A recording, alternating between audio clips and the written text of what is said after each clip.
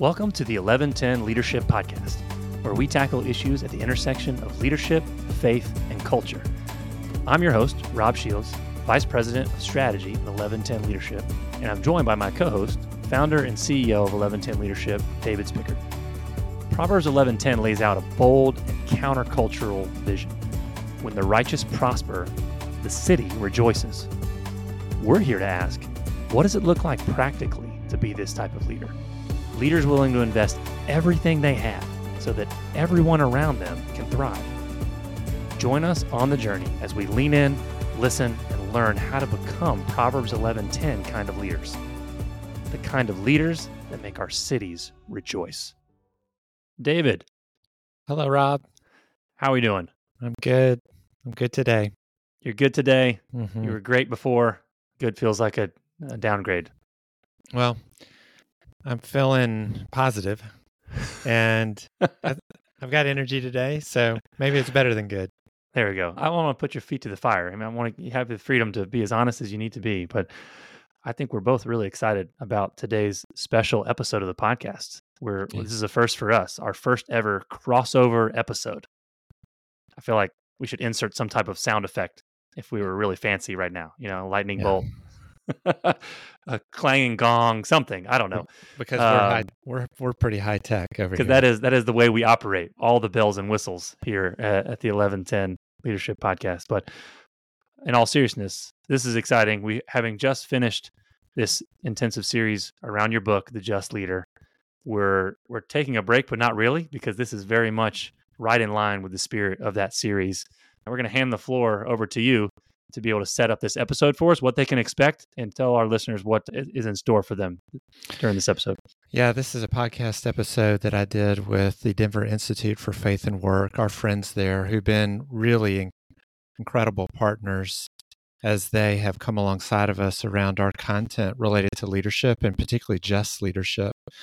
And so I had the opportunity a few months ago to speak at their Business for the Common Good conference that took place in Denver, which is a gathering of business leaders, community leaders, and others who are thinking well about what it looks like to steward their position and their power and their resources in ways that create the common good so that everyone can win in the city. And so this podcast was a precursor to that event, and it gave me the opportunity to really walk through what's behind 1110 leadership, particularly Proverbs 11:10, when the righteous prosper, the city rejoices, and how we think about that as we come alongside leaders. That's great. Well, I know our listeners are in store for a real treat. We're really grateful for our partnership with Denver, and we're going to include some information in our show notes if you're wanting to learn more about all the good things that they're up to out west. But I will turn the floor back over to you talking at this conference, and we will see you on the other side. When the righteous prosper, the city rejoices. You're listening to the Faith and Work Podcast, where we explore what it means to serve God, neighbor, and society through our daily work. Hi, and welcome to the Faith and Work Podcast. I'm Joanna Meyer, Denver Institute's Director of Public Engagement, and I'm joined today by Brian Gray, our Vice President of Formation and Director of the 5280 Fellowship. Hey, Brian. Hey, it's good to be with you. It's nice to see you, too. Today, we're hearing from David Spickard. He's the president of 1110 Leadership and the former CEO of Jobs for Life. Jobs for Life was a global nonprofit that focused on job training and placement for people that struggle to be employed. And today, we'll hear about how godly leaders steward wealth and power. It's going to be an amazing conversation. But Brian, will you tell us a little bit more about David? Yeah, happy to. First of all, I just want to say it's so rare for me to enjoy both a person and their tone and the manner with which they think about issues that can be difficult for Christians to engage in terms of how do we practice a biblical vision of justice and in the public square. And so I think David is such a winsome, theologically integrated, practical voice for the workplace on these things. Formally, David, as you mentioned, David is the founder and president of 1110 Leadership, which does leadership development out of Raleigh, North Carolina, working with CEOs and their leadership teams, in essence, to help people address issues of leadership, culture, strategy, and impact. particularly in how to navigate issues of justice through their workplaces, through the mission and the mandate of their companies. And prior to that, he was the CEO of Jobs for Life, which is a global nonprofit doing a lot of similar work. We're going to ask him to tell us about both of those here in just 1 second. So welcome, David. Thanks for joining us today. Oh, thanks for having me, Brian. Joanna, it's great to be here. Great. Well, hey, let's jump right into it. David, we'd love to hear a little bit more about your career journey for context. How did you end up leading Jobs for Life? And how would you say that that experience to and within that shaped you as a leader personally? Yeah, well, I graduated from the University of North Carolina. I majored in psychology and communications, which basically meant I didn't exactly know what I wanted to do when I graduated. But you went to great basketball games.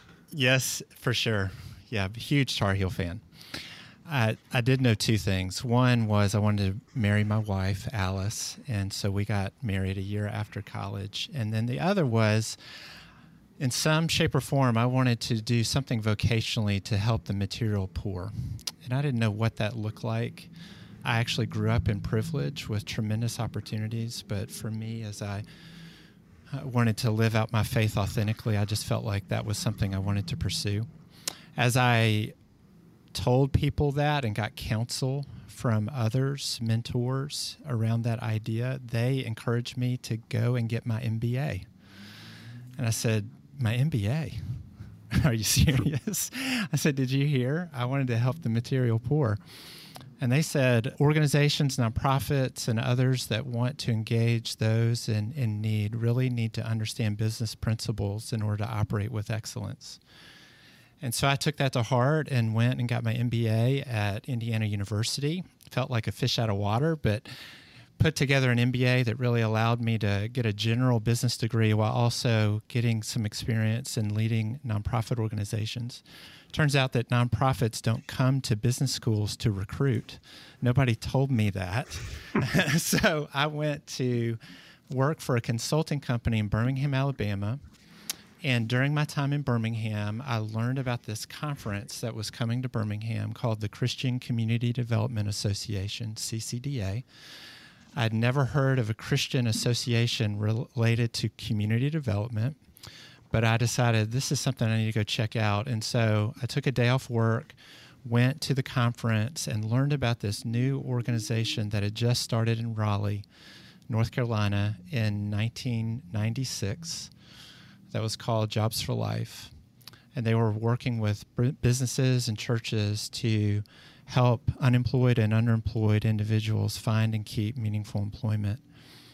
And it was back in the day when you went to a conference and the exhibit booths were felt boards. And so I went and I tried to meet folks, and I said, that is exactly what I want to do. Felt boards? No. I wanted to actually be a part of that mission. And I ended up having some contacts back in North Carolina who put me in touch with the leaders of Jobs for Life.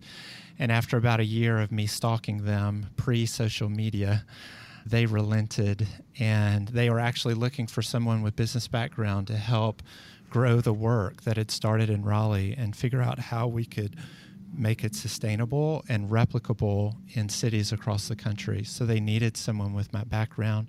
I became the director of operations in 2009, and then became CEO in 1999, and then CEO in 2006. So I was there for 18 years. How it shaped me and my leadership. How long do we have? What I would say is it gave me my work became my life in terms of a sense of calling, not in an unhealthy way, but in a way that allowed me to really thrive in my understanding of our mission and how we live that out. And I was mentored by tremendous people, leaders from all kinds of communities across the country, who showed me a world I did not know. Showed me a world where people were experiencing tremendous challenges and obstacles, having to overcome those injustices that were taking place in cities. And many of these leaders were leaders of color who poured into me in ways that allowed me not to feel like I was part of the problem, but I could use the gifts and talents and abilities that God had given me to be a part of the solution. And so I grew tremendously in what it looks like to believe in people and their dignity, to understand the power of work and God's design for work, and what it looks like for people to overcome all kinds of obstacles to be all that God designed them to be. So those are key lessons for me as I, not only experienced Jobs for Life, but also learned how to lead our organization, invest in our people, and help us be a thriving team that could carry out our mission. I'd like to know more about a recent shift that you made to focus on leadership development. And to clarify, in doing job training and creation, you've been developing leaders all these years, but you've shifted towards focusing on people that we might stereotypically associate with leaders, people of great wealth and influence. Tell us more about what you're doing through 1110 Leadership. Yeah, so I decided to transition from Jobs for Life at the end of 2017. It was time. It was 18 years. Had built a team and felt like God was calling me to something else. I didn't know exactly what that was going to look like, but so many of my friends and even coworkers affirmed in me just the gifting of coming alongside leaders and coaching them and helping them thrive so that their people that they lead can thrive, and ultimately our communities can thrive. So in many ways, I was flipping to the other side of the coin. If I had spent 18 years thinking about how to help men and women become great employees, to be the kind of people that employers want to hire, what does it look like then for employers to be great leaders and to be great employers and to be able to create an environment where their people can thrive? Particularly people who have real barriers to work, and to give leaders a real understanding and a sensitivity to what does it look like to be able to create that kind of environment and also be very successful in their businesses. So we have a couple things that we do. We have a core group of companies that we work with where we coach their CEOs and their executive teams on their leadership, their strategy, and their culture. And in some of those companies, we're embedded, so it feels like we're a fractional chief cultural officer, if you will. And then on the side, in addition to this, we actually put together cohorts, groups of business owners and leaders of influence who meet together in a peer learning environment that we call Just Leadership Groups, where we walk through what does it look like to lead with our faith, grow in our leadership, and then also understand how to engage issues of justice. And what does it mean to be a just leader? And those have been quite exciting. To have an idea and see how that's come to bear has been quite encouraging. I know the name of your practice, 1110 Leadership, is deeply significant. Can you unpack that a little bit for us? There is a meeting. It took us a while to get to a name of our business, but this one has really settled in. It's built off of Proverbs 11:10. And I heard about the significance of this verse for the first time from my friend Dr. Amy Sherman, who wrote Kingdom Calling. And she unpacks this verse very well in her introduction and then builds her book, Kingdom Calling, around this big idea of when the righteous prosper, the city rejoices. The righteous in that verse are the Tzaddikim, which is the Hebrew word for righteous, and that is used over 200 times in the Old Testament, and that signifies people who are just, who use their prosperity and their power and their wealth and their influence not for themselves, but they steward everything that they have for God's peace and shalom. And so that's the righteous. And then the word rejoice in that verse is a Hebrew word, telos. I think that's how you pronounce it, Taalos. It is the only time in Scripture that word is used, and it is an absolute wild party. It is dancing in the streets. This is back when I was at UNC, Chapel Hill. When we won the national championship, we ran as fast as we could to Franklin Street to jump with our classmates over fires that people had built because we had won the NCAA basketball championship. It also has war connotations, where it's this idea that the oppressor is gone. We have victory. So this is huge celebration. And when it says the city, it's the whole city, which means even the poorest of the poor are dancing wildly in the streets. Why? Because the righteous, the Sadiqim, are prospering. They're gaining more power, more wealth, and influence. And instead of what we would think, which is people, particularly those who are poor and forgotten and marginalized, would be bitter and resentful because the rich are getting richer and the poor are getting poorer. Instead, there's this picture, there's this vision of them running as fast as they possibly can to the street to dance wildly, because they know that when the Sadiqim win, everyone wins. And that is an incredible picture of vision, of leadership, of what it looks like for us to steward everything that God has given us, not out of guilt and shame, but out of creativity and imagination, so that our city can rejoice. And so that's honestly what we're trying to do with our work, whether it's coaching CEOs and their executive teams or working with business leaders in these just leadership groups. What does it look like to be the Sadiqim? What would our success need to look like in order for an entire city or the poorest of the poor to dance wildly because we are winning, we are gaining more power, we are gaining more wealth? So that's the idea behind the name. And, we don't have all the answers, and I don't want to come across like that in any shape or fashion, but that's the vision that we're building our work around. David, you're talking about a vision of biblical justice that is, one, biblical, but it has some real implications then for how your leaders are going to think about this idea of being the Sadiqim with regard to success. So can you talk about some really practical ways about how, when you're talking with people in business who may be in environments where maximizing the fiscal bottom line, is it part of at least the environmental culture of defining success? How are you redefining success, reframing it a bit with those you work with? Well, really good question. Well, first of all, we want them to be profitable.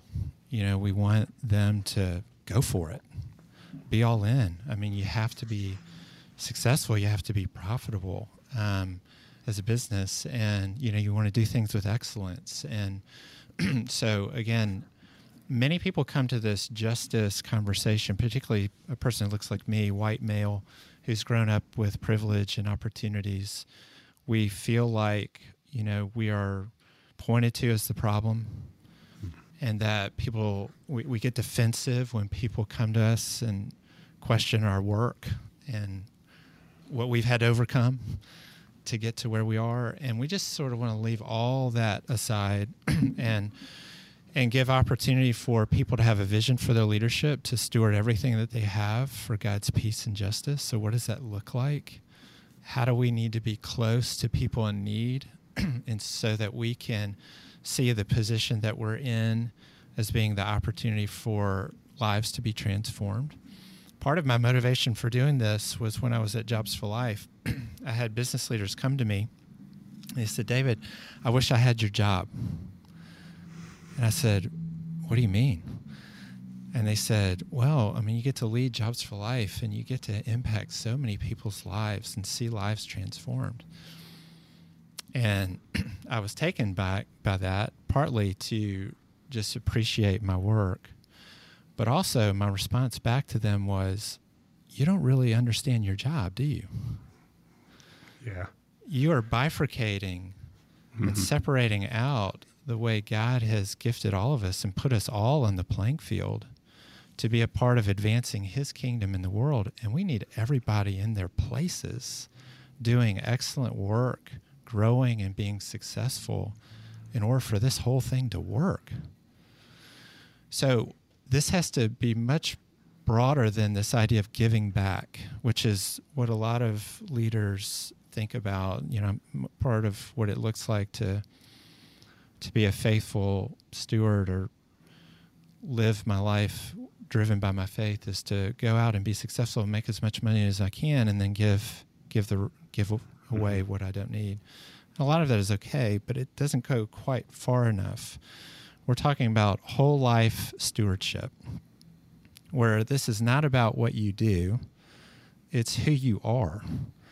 So it's like putting on a whole new set of lenses to where you look at the world through a different pair of lenses, so that every decision that you make, everything from parenting to our marriages to our other relationships to the way we lead, we're looking at the world through these different lenses, and it allows us then to have a vision for the way we can steward everything that we have for God's peace and justice. So we say, go for it, man. Like, be all in.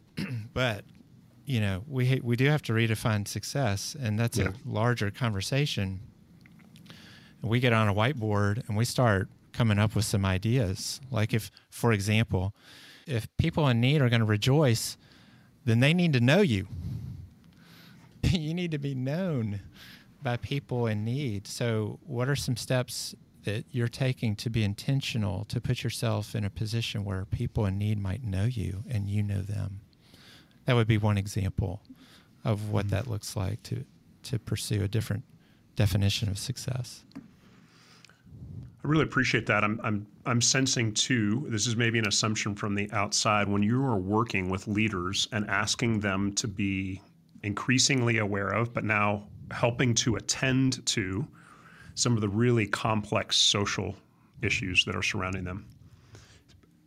Obviously, it's not that those weren't there a couple generations ago, but the pressures upon leaders to think about their position in business, whether it's CSR, corporate social responsibility, or this more positive, theologically integrated vision of whole life stewardship, the pressures have to be greater on leaders to face really complex issues because they're more in the light and they're more seen culturally. Can you talk about what are some of those challenges and pressures that leaders you work with sense in that?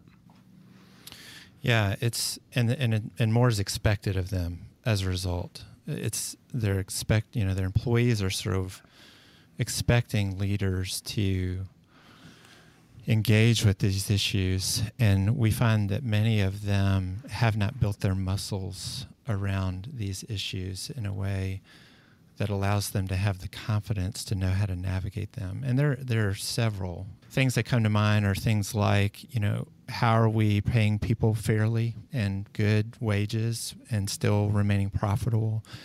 How do we build a diverse workforce when we can't find people, just anybody to come and show up, but we're having expectations that our leadership has more ethnic and gender diversity, and we're having a hard time finding people and integrating them into our culture where they feel safe and they feel like they can thrive?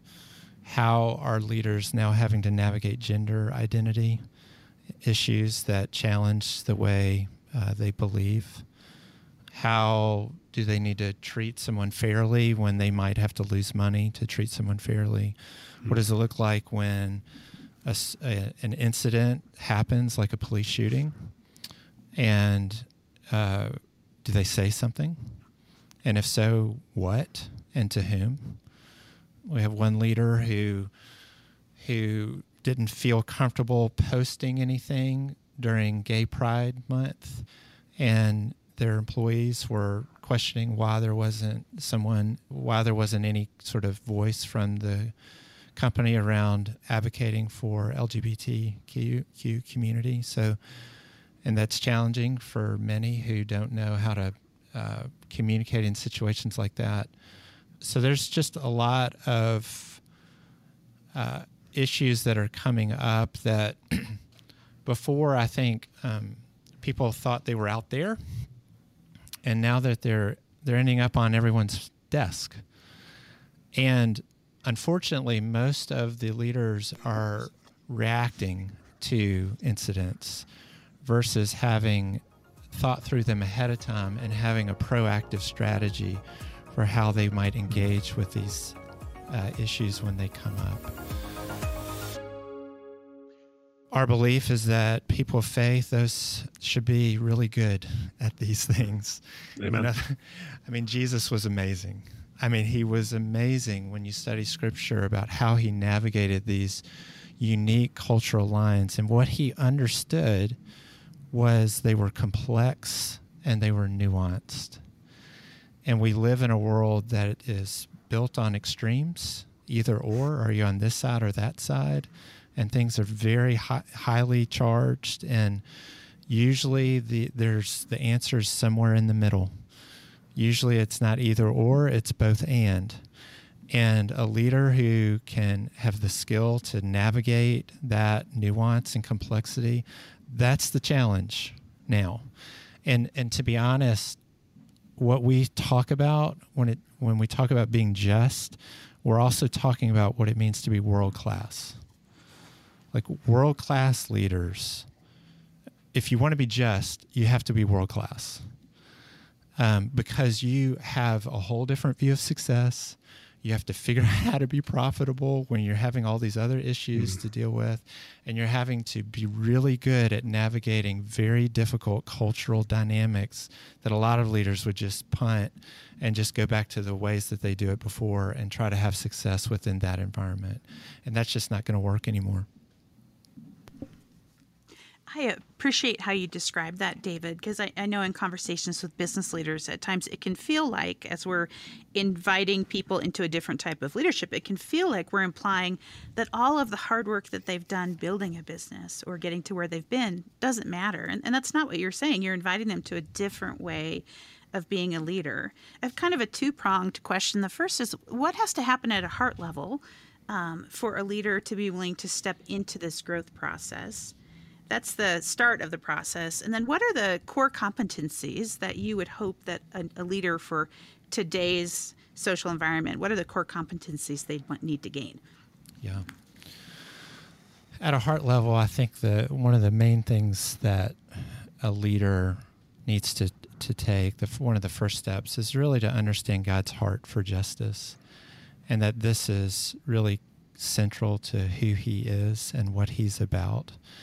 And that then animates the way that we live out the full gospel. And honestly, it's challenging for leaders to get to that place, because honestly, the word justice is a very charged word right now. And the way people, many Christians would say, justice is not a part of the gospel, or certainly social justice, but it depends. It depends on how you define justice. And usually God is the first one who's defined all these words. And the more we unpack of God's heart for justice and what it really looks like and how then I can be a man or woman of justice, people, I think, would get really excited about that opportunity. And then what that looks like to live that out and to experience more of his fullness.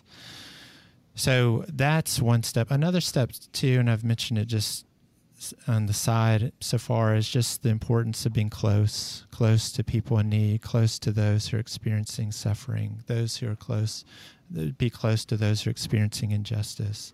It's really difficult to have a desperate need for God when we're not close to our brokenness and the brokenness of others. And that's why Jesus came and he ushered it in his kingdom and said, what do we require of you? To act justly, Micah 6:8, to act justly, love mercy, and walk humbly with your God. That's for our benefit, not just because he's requiring us to do things, and that's what it looks like to live out our faith. But no, it's so we can experience him and his fullness and be reminded that he's a big, big God. And he can do amazing things, and we need more of that. So that's first, in terms of the heart piece. In terms of the core competencies, we talk about 4 qualities of a just leader as we go through our just leadership groups, and these are the core competencies we focus on. The first is being able to see the whole playing field. That's number 1. Number 2 is the ability to build cultural competency. Third is giving power away. And 4th is taking bold and courageous action. we could talk about each of those for a long time. This may tee up, coming for the conference, Business for the Common Good. So I will unpack those 4 qualities when I come and have the opportunity to speak. But these 4 qualities have shaped the way we have talked about this justice conversation. And what I would say about this is it's a journey, and there's no destination.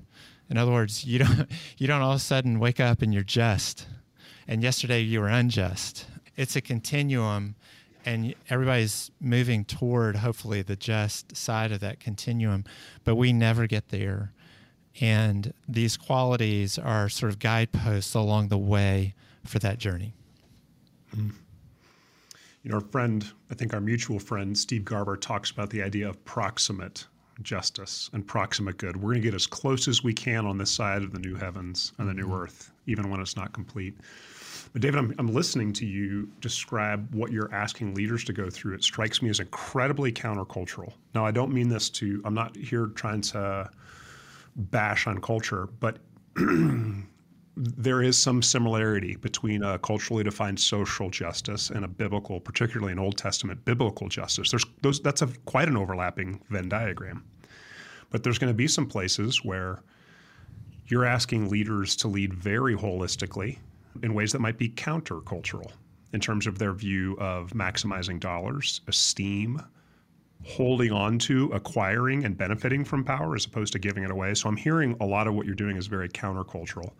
So to generalize back out, all of us face challenges in our work and our career. I'm wondering, how is it that you are helping to catalyze change for people when that work of transformation is often so countercultural? One of the ways is you have to do it in community. And we thought, at first when we thought about engaging people around this content, most of which came out of my 18 years at Jobs for Life, if you just teach it, people will understand. And we realized very quickly that that's not the way that change happens, because what we're doing is sort of reprogramming ourselves. There's some things where we don't even realize that's in our DNA, whether we've been discipled in a certain way or we've just been conditioned in a certain way that we just are not aware of. So we try to help people first understand and have awareness. That's step 1. 2 is to be educated and to begin to start to give new information, whether it's history or context or giving data where you just can't question that. And then you move to a place of interacting with that new information and doing that in a community setting. So interaction is important.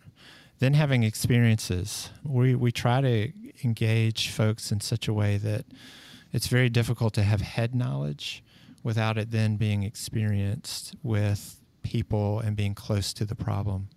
So we'll bring in speakers and others, or we'll take our groups to various places that are not places that they would frequent, and begin to tell stories and give context for what it is that we're talking about. And then finally, you have to have a way to apply it. So those are the 5 areas: awareness, education, interaction, experience, and application, that helps move the needle around change. I would say most of the ways in which ahas have happened is when people are hearing from each other. And they're having this peer interaction where they're both prompting each other and or encouraging each other, or telling a story where they can relate to that particular incident. And it's an incredible community that happens when that takes place. And people are more able then to take risks because they're doing it within a context where others are taking the risk with them. That's not always able to be achieved, but that's the way we have been able to see change happen so far. Yeah, that's just so thoughtful and comprehensive. And I have a background in adult education, and that is awfully informed by the way adults actually learn and grow, as opposed to just dumping information on people. It's just really, really thoughtful.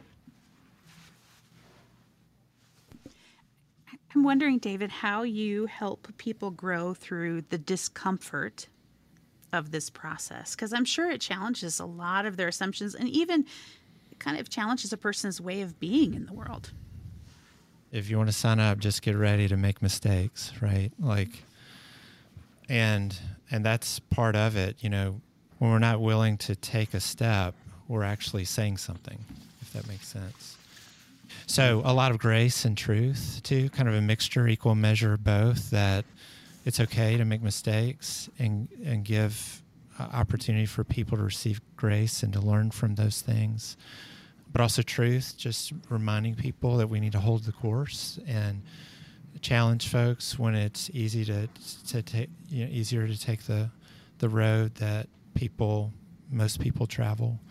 Therefore, patience is really important.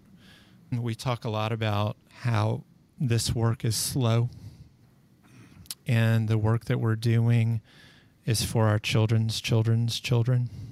Mm-hmm. But we have to have a sense of urgency today so that our children's children's children can see the vision that we have from the work that we're doing. And so again, that goes back to how important it is to be in community. It's very difficult to have that kind of staying power when you're alone. But, all this is going back to your original ideas of what is success. You've got to really have the right expectations of what this looks like, and to make sure that we're not measuring the wrong thing or have the wrong expectations so that people get so discouraged that they give up. I mean, it is paralyzing when we look around and to see what's going on, and it's never ending. Is this going to happen again? Oh no, another one. And so it's very easy for us to just punt and do something else, or feel like the work that we're doing is just not making a difference. We also talk about the steps we take are small, not just slow, but small. And we have a number of examples when we look at Jesus of how he engaged the one person, and then what happened because he was intentional about that one person. So oftentimes it just comes down to, how am I going to take a step toward one person, and who is that one person, and how might I pray for that one person? So those are the ways we navigate the discouragement or the challenge, because it's inevitable. Sadly. David, I heard you describing justice fatigue, and I have felt on a Sunday morning, as a part of the liturgy in the church community that I prayed for, that if we dedicate communion or the Eucharist to the special intention for the victims of fill-in-the-blank shooting one more time, I don't know if I'll even be able to sit in that room and handle it. So there's a sense in which this justice fatigue that you're describing goes beyond organizational leaders, and we all see it and experience it. But then I'll report one thing that we hear from a lot of leaders who don't have the organizational agency of those that you're typically working with. So they would experience that type of fatigue, but then they also say, and what can I do about it? So I'm wondering, this is kind of a final question from my end. I'm wondering if you have any thoughts for those who are in the middle of organizations. So when there's 200 people in my company, and I'm at middle manager at best, or maybe an entry-level employee. That's going to be closer to half the folks that are listening to our podcast. How do they think about some of these issues of the workplace and leadership being an aspect of interaction with justice? I would say exactly the same way. And what I would say is, we've done a Just Leadership group in companies that we work with for employees. And it's been really encouraging to see them grasp this vision for leadership and how they steward what they have. And we talk about everybody has a measure of power and influence, no matter what position you're in. And what's interesting about this group compared to the groups that we do at the executive level is that they're typically closer to the problem, or they're closer to the issues, and they actually have much more opportunity in side conversations or in relationships that they're building in day-to-day interactions that can apply these same principles in ways that are incredibly impactful. So again, see the whole playing field, build cultural competency, give power away, take bold and courageous action. Those 4 qualities, which we went through with those groups as well, they have been so encouraged. And so for those who are listening, I hope that is an encouragement to you all, that again, we're all on this playing field in the perfect position to live this out. Our role and where we are is not by accident. And we need to recognize that we have the ability to be used by God to be a man or woman of justice in the places where we live and where we work. So I've been quite encouraged by that and want to make sure that we don't limit the way these principles and these ideas can be lived out by everyone. One of the challenges of the podcast is that we only have a brief window of time with you, David, but I'm so excited for our listeners to be able to join us at Business for the Common Good on March 3rd. It's Friday. It'll be in person in downtown Denver or online anywhere in the world, and you'll be one of our featured teachers during that time. But before we go, I'm wondering if you would offer a final word for our listeners, just encouraging, exhorting them to use their influence, their power, their wealth, in whatever form it is, to live and lead more justly.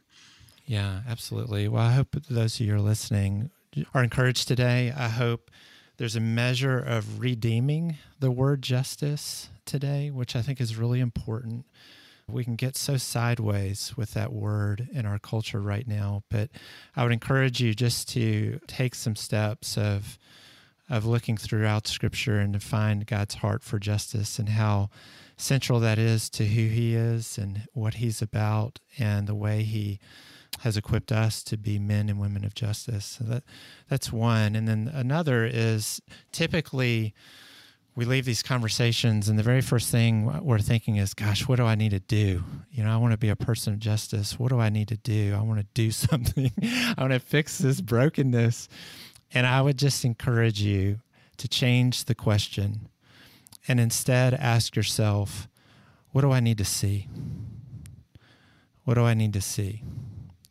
And you'll be amazed as you start to look and watch both things in yourself, things in others, things in your communities and your cities. Ask God to give you eyes to see the things that break His heart, and how that might well up inside of you, real compassion and excitement to use the gifts that God has given you to be a part of that work of restoring and making your city rejoice. It's possible, believe it or not, and we're all part of His team, and He'll never let us go. That's awesome. And by the way, we win. We're on the winning team. He's come to make justice and righteousness and bring in a new heavens and new earth where we'll live in an eternal city that is rejoicing and having a party for eternity. And that's where we're headed. And so all of this is meant to provide a preview of what's to come for all of us. David Spickard, thanks for your generous and insightful leadership. I can't wait to see you in March and continue this learning with you. Thank you so much. To learn more about 1110 Leadership, visit our website at 1110leadership.com. That's the numerals 11, then spelled out TEN leadership.com. That's 11 TEN leadership.com. There you'll find more resources to equip you on the journey of becoming an 1110 leader. You can also get connected to our growing leadership network. If you've enjoyed this episode, share it with a friend. To help others find us, you can also rate and review us on Apple Podcasts or wherever you listen to podcasts.